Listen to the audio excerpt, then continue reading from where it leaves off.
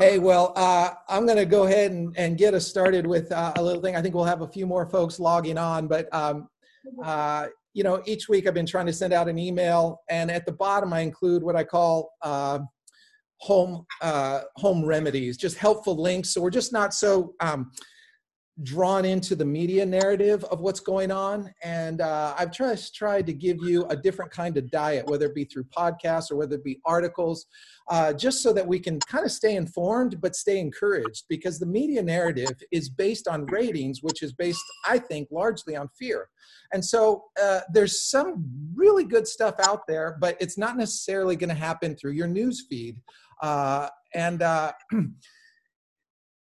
just disciplined myself to not go to my, news outlets. But one of the things that I sent out a couple of weeks ago was this link, and I don't know, I assume many people are watching John Krasinski's Some Good News. He's got about an 18-minute thing. He's done 3 episodes now. It's super fun. I grabbed episode 3, and I just tried to whittle 18 minutes of inspiration and like feel-good stories down into about 6 minutes. So I thought this would be a fun way to begin. It's called Some Good News. So that's what I thought we could start with today. And it kind of segues into what I want to talk about as we begin a new series. So let me just pop that up and screen share, and we can begin there.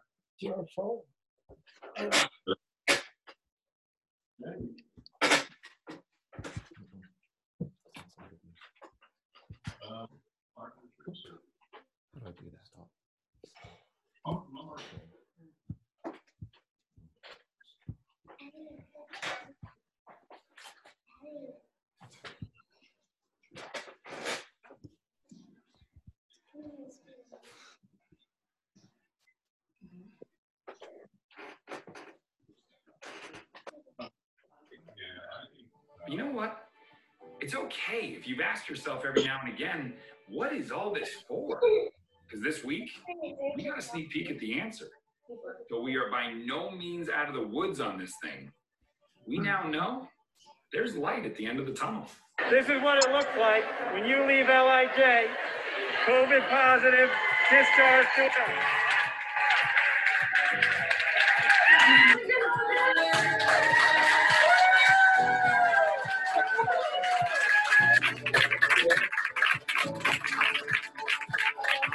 And the survivors themselves seem to be having their own competition for the best one-liners. In Oregon, believed to be the world's oldest survivor of COVID-19, 104-year-old World War II veteran Bill Lapskis went all low-key confident when he said, I don't know, just went away. And in London, England, the award for friendliest neighbor goes to young Toby Marriott, who was brought up to always say hi to anyone who walks by, even if he has to pretend. Hi! Hi! Good morning! And pretending is no issue for this World War II naval pilot who makes it perfectly clear, this party don't stop. In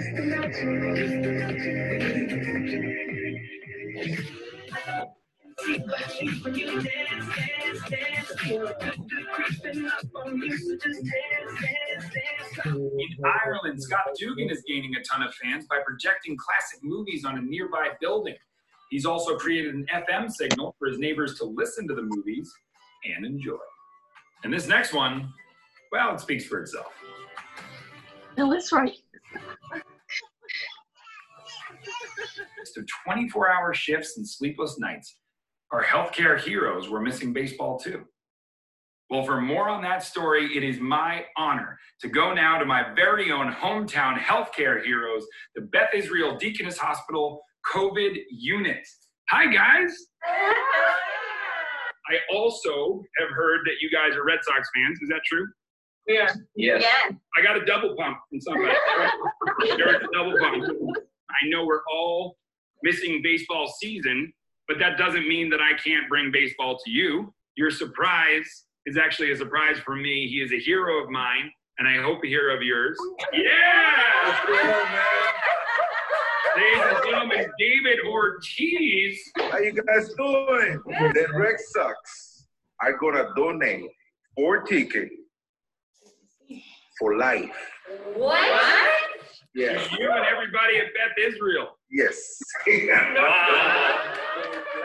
Everyone in that room. So if you don't mind, I'm going to meet you outside the hospital, okay? Love you guys.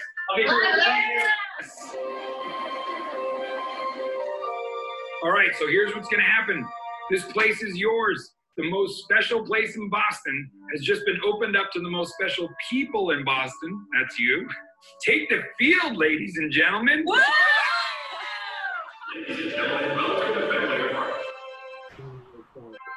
Oh, that's awesome. Look at the board. Look at the board. Hey, Boston, let's give it up for our heroes. Yeah. The mayor. The governor of Massachusetts. The entire Red Sox team is saying thank you. Now, here's the deal. I need you to do something not only for me, I need you to do it for your country. I need you to do it for baseball fans everywhere. Can you do that? Woo! All right, here we go. Throwing out the first pitch of the 2020 Major League Baseball season, the staff of Beth Israel Deaconess COVID Unit. Here we go. You are so our heroes, and you're the most lovable, wonderful people. Thank you so much. I hope we gave you this much joy in the middle of all this. You did. Thank you so much. Thank you. And for all the nurses and doctors that couldn't make it to Fenway, I have a special thank you for you too. Look at the old type. This week, when they found out that we'd be honoring our healthcare heroes this episode, AT&T reached out and asked how they could help. Having no idea what I was talking about, I said, maybe you could cover the cell phone bills of every nurse and doctor in America for a month. Their response? How about 3? Yeah, you heard that right. Every single nurse and doctor in this country, 3 months free. Now, I may not know much, but I do know what good news looks like. And AT&T, through FirstNet, their network dedicated solely to first responders, are offering to take care of our healthcare heroes in an unprecedented way. And that'll do it for our show this week. I'm John Krasinski. This is SGN asking you to remember that no matter how hard things get, there is always good in the world. But you know what? Don't take it from me. This wise young gentleman says it better than I ever could. See you next time. Don't worry about a thing, 'cause every one of it is gonna be alright. Don't worry about a thing, 'cause every one of it is gonna be alright. Oh, doesn't that make you just want to get up and dance? There's some good news right there. I thought for what I want to start talking about, it's a chance for us to frame in a conversation as we go through some scripture passages over the next few weeks about what it is for us to not only know the gospel, but to experience the gospel, knowing that the gospel itself means good news. But let's bring that a little closer to home. I just want to take a minute before we have a time of prayer together. There's some good news happening in and around our own Mission Hills community, in and through Austin, how we're not just taking the shelter in place to the full extent, but trying to love some of our neighbors. Hey, Haley Overstreet, do you want to just give us a quick update on how you had a new neighbor who is a single mom lose almost all of her photography business, and last week you put together a photo opportunity for families to take advantage of? Can you just talk a little bit and give us some good news? Yeah. So, our neighbor next door, Kathleen, she's a photographer, and you probably all got my email, but she had lost all of her business this spring and likely summer too, and with that, all of her income, and so she's been really stressed, and we're definitely not out of the woods. But this past week and on Monday as well, we actually still have a few slots left open on Monday if anyone wants to fill those. But she's been taking basically pictures in her front yard and, kind of like little mini sessions. And in return, we're just asking for a donation. And I just said, whatever you feel is fair. And then, in return, she's going to, edit and send a link for being able, to get a picture and then she's doing one picture as a part of the package. But then if you want additional pictures, if she took additional pictures, you have the ability to get those too. But I think that it's, been exciting. She's like I said, she's still a little stressed, understandably so. But she has definitely had a little bit more of a kind of pep in her step. She's feeling supported. She's feeling loved, like she's not in this by herself. So I hopefully it's going to help her at least a little bit. And she knows that, there's people out there who care and who are there to help her out. And the neighborhood has really stepped up as well. And at the very least, we're getting her name out there so that when things do come back to normal, people are aware of her and what she's doing, so that hopefully it'll create future business as well. Oh, I love it. I think it's theologically profound when we can love our neighbors in the most tangible and practical way. And oftentimes we define that as someone not right in our neighborhood, but here's a chance. And you guys are the new kids on the block, having just moved there a few months ago. And what a splash to make. Hey, Kathy Pavlovich, can you give us some good news? Your dad is recovering from a heart attack and is staying with you. Can you just kind of give a shout out and let us know how he's doing? Yeah, thanks. He is. He's, oh my gosh, he's been out of the hospital 2.5 weeks now. 2.5 weeks. And yeah, he's doing good. He's still with us. I think he's going to go home tomorrow. But he is recovered and taking it easy. And yeah, we've enjoyed having the quality time with him here since he got out of the hospital. Well, and I love the foresight to not leave him alone up near Waco, but when quarantine or shelter in place went into effect, he came and stayed with you only to have the heart attack in your home.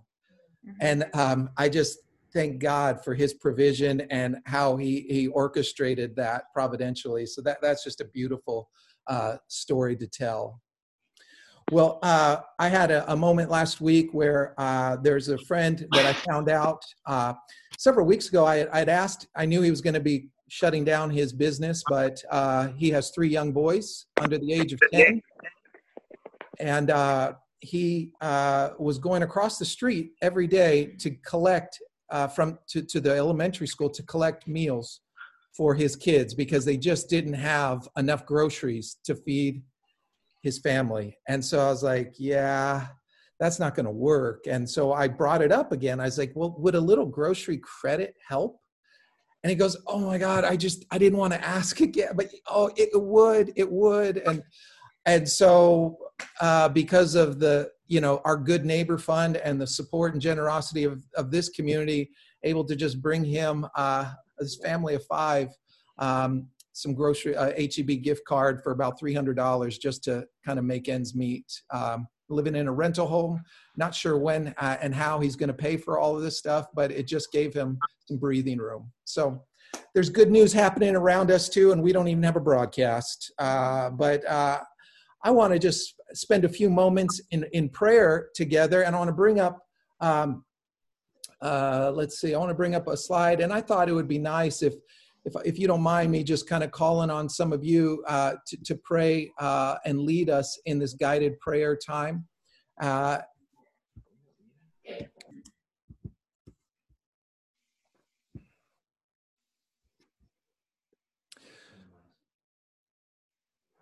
sorry. Can you all see that? Is that good? Nod? Yeah? Okay. If you would just, as I pick someone to read, and we can just, why don't we just respond in red together after we read? And Hal, would you unmute your device, and then just would you begin in that first paragraph together? And let's just begin a time of prayer together. O God, our Father, we remember at this time how your word became flesh and dwelt among us. We thank you that Jesus took our human body upon him so that we need not despise or neglect or misuse the body, since you made it your dwelling place. Fill us with your Spirit. Hey, Joella, will you read that next paragraph together?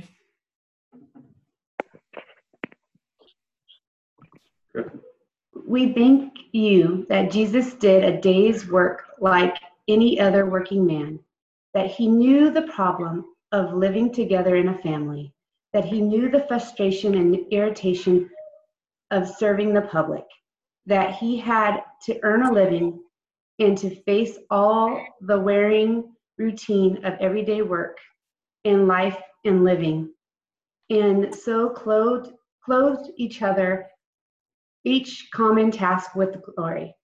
Together, let's pray. Thank you, Lord. Thank you, Lord, for your remain faithful. Hey, Matt Pavlovich, can you read that next part?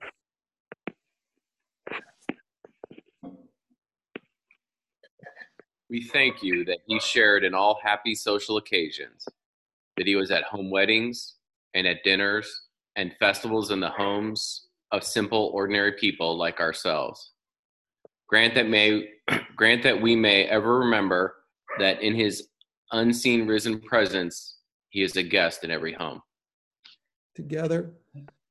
Thank you for your presence, Lord God. Hey, Nicholas, can you unmute and would you read that next part for us?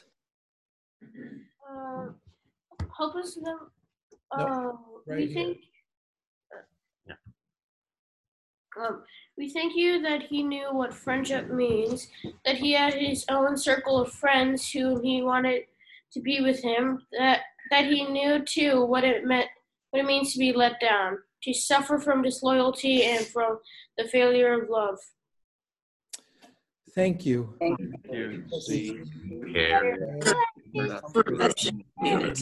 Community. Us in community. Angela, would you read that next one for us? Thank you that he too had to bear unfair criticism,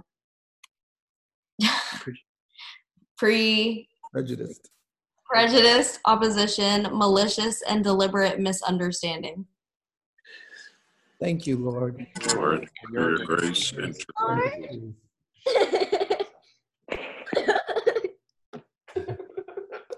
Hey, Gary, can you read that next one for us? Sure. We thank you that whatever happened to us, he has been there before, and that because he himself has gone through things, he is able to help those who are going through them. Thank you.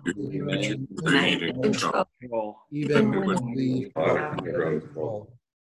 And help us never to forget that he knows life because he lived life. And that he is with us at all times to enable us to live victoriously. This we ask for your love's sake. Amen. Amen. Well, like I said, I want to talk a little bit about some good news. And part of that is understanding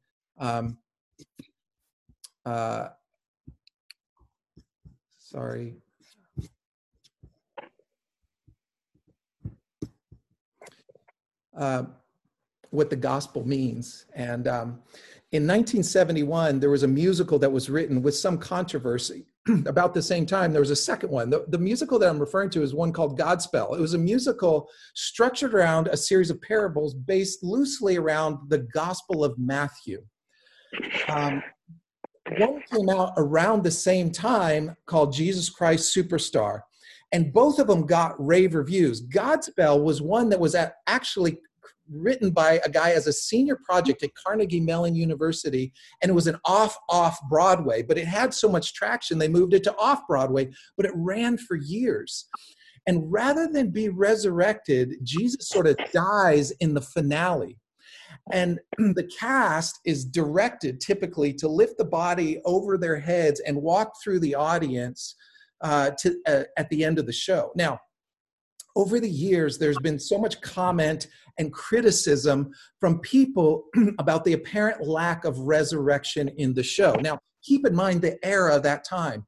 You had the church wrestling with a worldly position on rock and roll, and this was sort of scandalous. And then you're telling the Jesus story without the resurrection.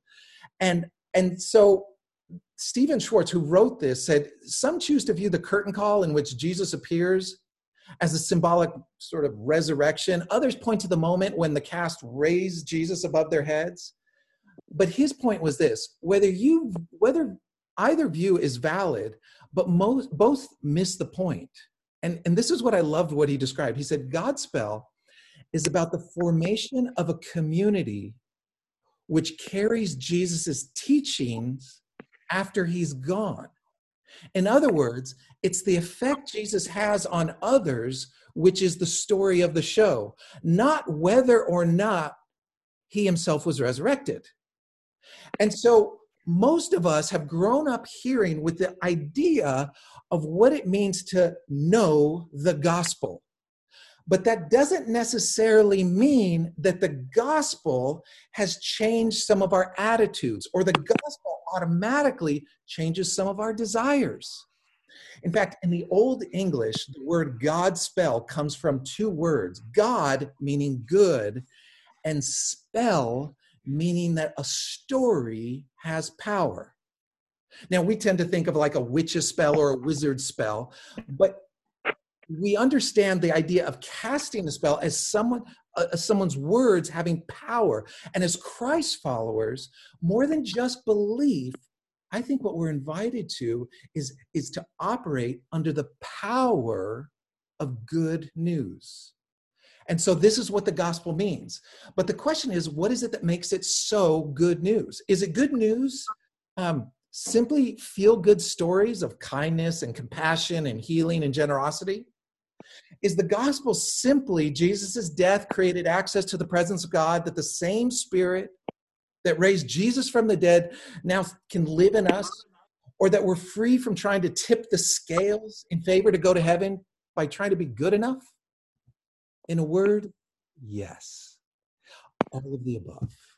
And over the next few weeks, I want to take a story-oriented approach to illustrate how the gospel changed people's lives in hopes that it can continue to change ours. And I want to frame in the gospel as inside out rather than outside in.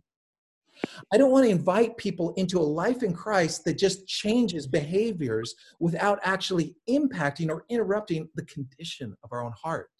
So you can believe, you can gain information, you can have an intellectual understanding and still not be changed. Spiritually, we can change our mind and miss the heart. So I want to talk about a story that might be super familiar to many of you, but I want to give some context around it. And it's the story of Zacchaeus when salvation came knocking to the door of his heart. Now, let me give you a little background about this place. Well, let me first read the passage, and then I'll paint a picture of what's going on. You might want, rather than me flipping back and forth, you might want to just have your Bibles with you. I'd just rather read it for you. But if you have a Bible, turn with me to Luke chapter 19. Luke 19 tells the story of Jesus entering Jericho, which is significant. We typically read a city and don't think much of the context, but it has importance. This is the story of Zacchaeus. It says, Jesus entered Jericho and was passing through. It wasn't his destination. He was passing through. And a man was there by the name of Zacchaeus, and he was a chief tax collector. Chief tax collector, and most notably wealthy. He wanted to see Jesus, but because he was short, he could not see over the crowd, and so he ran ahead and climbed a sycamore fig tree to see him, since Jesus was coming that way. And when Jesus reached the spot, he looked at him and he said, Zacchaeus, come down immediately because I want to stay at your house today. And so he came down, and at once he welcomed him gladly. And all the people saw this and began to mutter, he has gone to be the guest of a sinner, which is like the equivalent of saying he's gone to be the guest of one of our enemies. But Zacchaeus stood up and said to the Lord, "Look, Lord, here and now I give half of my possessions to the poor. And if I have cheated anybody out of anything, I'll pay it back 4 times the amount." And Jesus, today, salvation has come to this house because this man, too, is a son of Abraham. For the Son of Man came to seek and save the lost. Now, most people are familiar with this. If you grew up in any kind of Sunday school environment, this is a common story, and you probably sang a song with it. But let me paint a little bit of background to give this a little substance for what it means for us today. Herod had a dynasty that he had created an elite ruling class. 80 to 90% were involved in agriculture, and they were being taxed to the point of starvation and poverty. Mostly subsistence farming, but only enough to eat each day. And the city of Jericho was a resort community with summer or second homes for the elite. Okay, so Jesus comes walking into Club Med. This is a posh place. The rich employed people to go out and collect taxes. These tax collectors were called telones. They enabled the rich to get richer while the poor got poorer. And over the tax collector were arch telones. What was Zacchaeus? Chief tax collector. He was an arch telones. And this way of life was a violation to what it meant to be a Jew. Central to Jewish teaching was to live according to the law and the prophets. And the Torah instructed us how to live in harmony with God, harmony with each other, and harmony with our creation. And this was how God intended us all to live. So the question is, how do the masses feel about Jericho, the rich, and those who are employed by them? So clearly, no one likes a tax collector. But this was more than our typical IRS agent. Imagine a culture with a central belief in God, an understanding of what it meant to be in covenant relationship, in community with those who are Christ or who are followers of Yahweh, and a commonly understood way to live in harmony. And now, one of your own who knows better says, to heck with it. It's every man for themselves. And he gets in bed with Rome. And he gets in bed with the ruling elite class. What I think is interesting about this passage is we don't know the specifics of their conversation at dinner. I don't think Jesus sat at dinner trying to persuade Zacchaeus to change or to be a better Jewish citizen. But what we do know is that Jesus picked him, of all Jewish people, out of the crowd with a gesture of hospitality. Now, if you've been around Mission Hills for a while, we talk about a rhythm of hospitality, which simply says our rhythm of hospitality is in some cases making room for others. Remember, community has a double-edged sword. We all want a history with each other, but the longer we're together, the harder it is for new people to access what we enjoy. So we need to be disciplined to continue to invite and make room for others.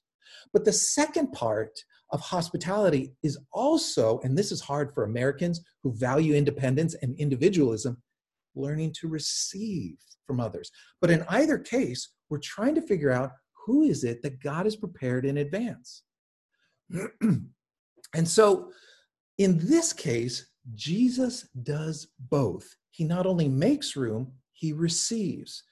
And whether we're on the giving or the receiving acts of kindness, of grace, of someone's influence, we try to figure out who God has prepared for us.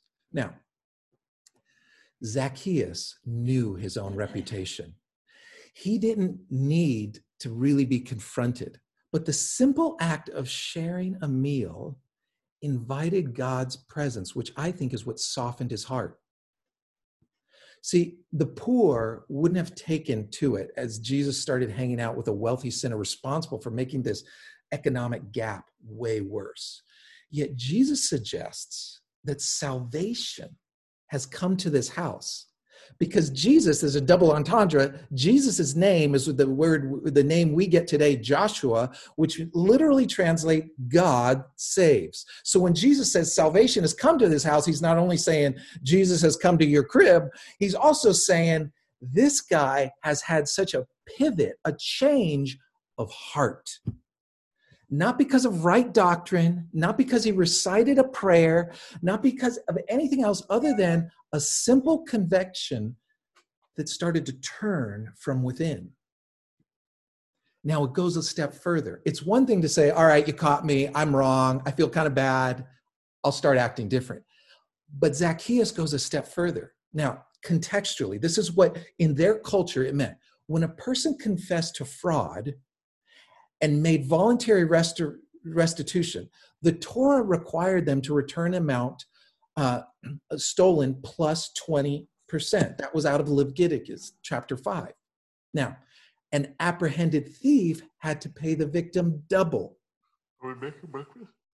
But a man stealing what is essential and showing no pity was required to pay it back fourfold. Zacchaeus, fully repentant, willing to turn, not only acknowledge the heartlessness and the cruelty of his behavior, but voluntarily imposed upon himself the whole restitution required by the Torah for such acts. This was a complete change of heart.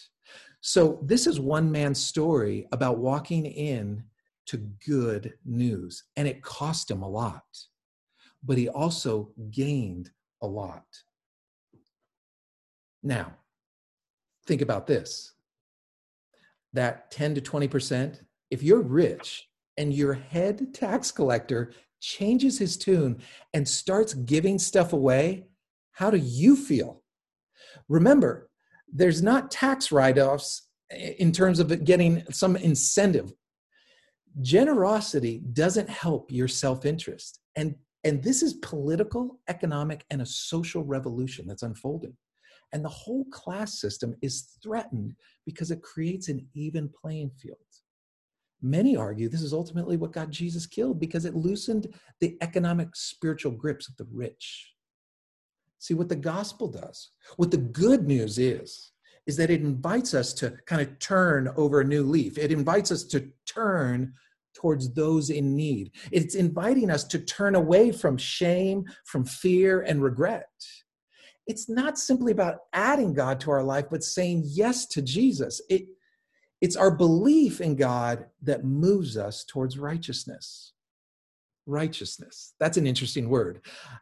Most of us, I don't think in terms of being righteous for fear of being called out as a hypocrite. But what's interesting is the Hebrew word for righteousness is tzedakah, which also translates to charity. So when you and I offer our gifts to the church to meet needs, to our Good Neighbor Fund, it's saying his righteousness endures forever.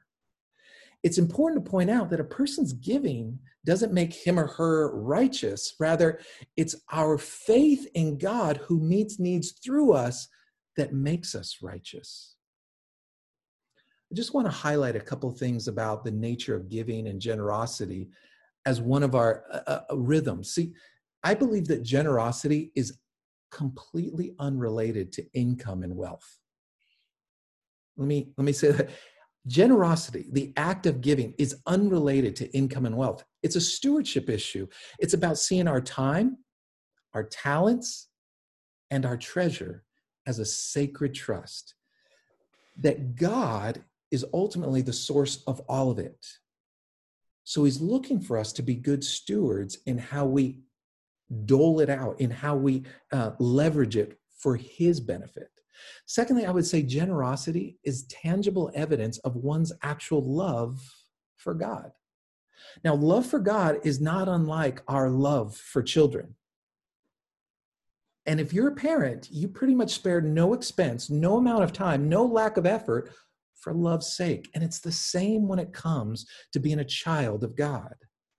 And then thirdly, I would just simply say, God provides the means in which for people to give. I like to think of it as not equal gift, but equal sacrifice. Being in community isn't just finding your people. It's where you also learn to find your contribution. That's why I like to describe church as a family of faith. So I just want to invite you now. If you would just pray with me, I want to just spend a few moments in prayer together. And so if you would just kind of bow your head and maybe close your eyes, whatever it works, just to kind of tune out some of maybe the distractions that are going on around you. But just listen to the sound of my voice. And I want you to just kind of examine your own hearts as we pray. God, I just pray that you would, through the ministry of the Holy Spirit, speak to us in a really tender but personal way. I pray that you would bring a kind of a spirit of revelation. Pray that your Holy Spirit would bring us a kind of a nudge. And I would simply ask, can you think of anyone who's shown an interest in you? Has there been someone this week, this month, during this quarantine, that has shown some kind of kindness, favors, advice seeking, or maybe even their own vulnerability? Is there someone that God brings to mind when you find yourself in prayer? In a neighborhood or an office crowd? Is there someone God's invited you to pick out of a crowd? Has there been this person of peace that God's inviting you to figure out, oh my gosh, you've prepared them for me? Then the question is, what's the next step?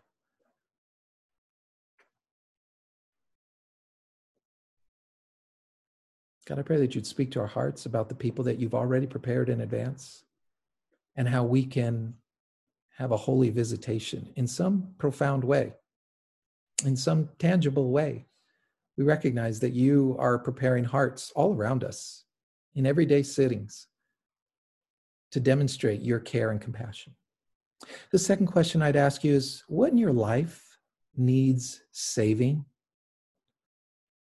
Our health, our finances, our heart, our thought life, our stuff, our paycheck, our desires, your past, skill set, your temper, ambition. What in your life needs good news? What in your life would benefit from turning? Is there something that you might just consider naming so that you could steward it better, surrender it more?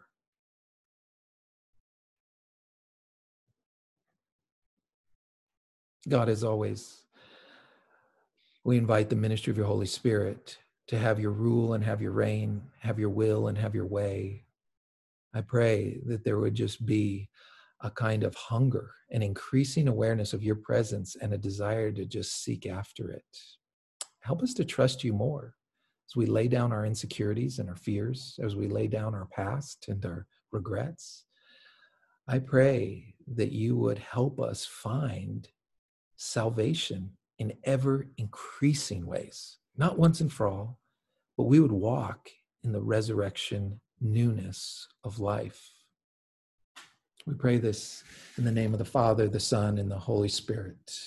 Amen.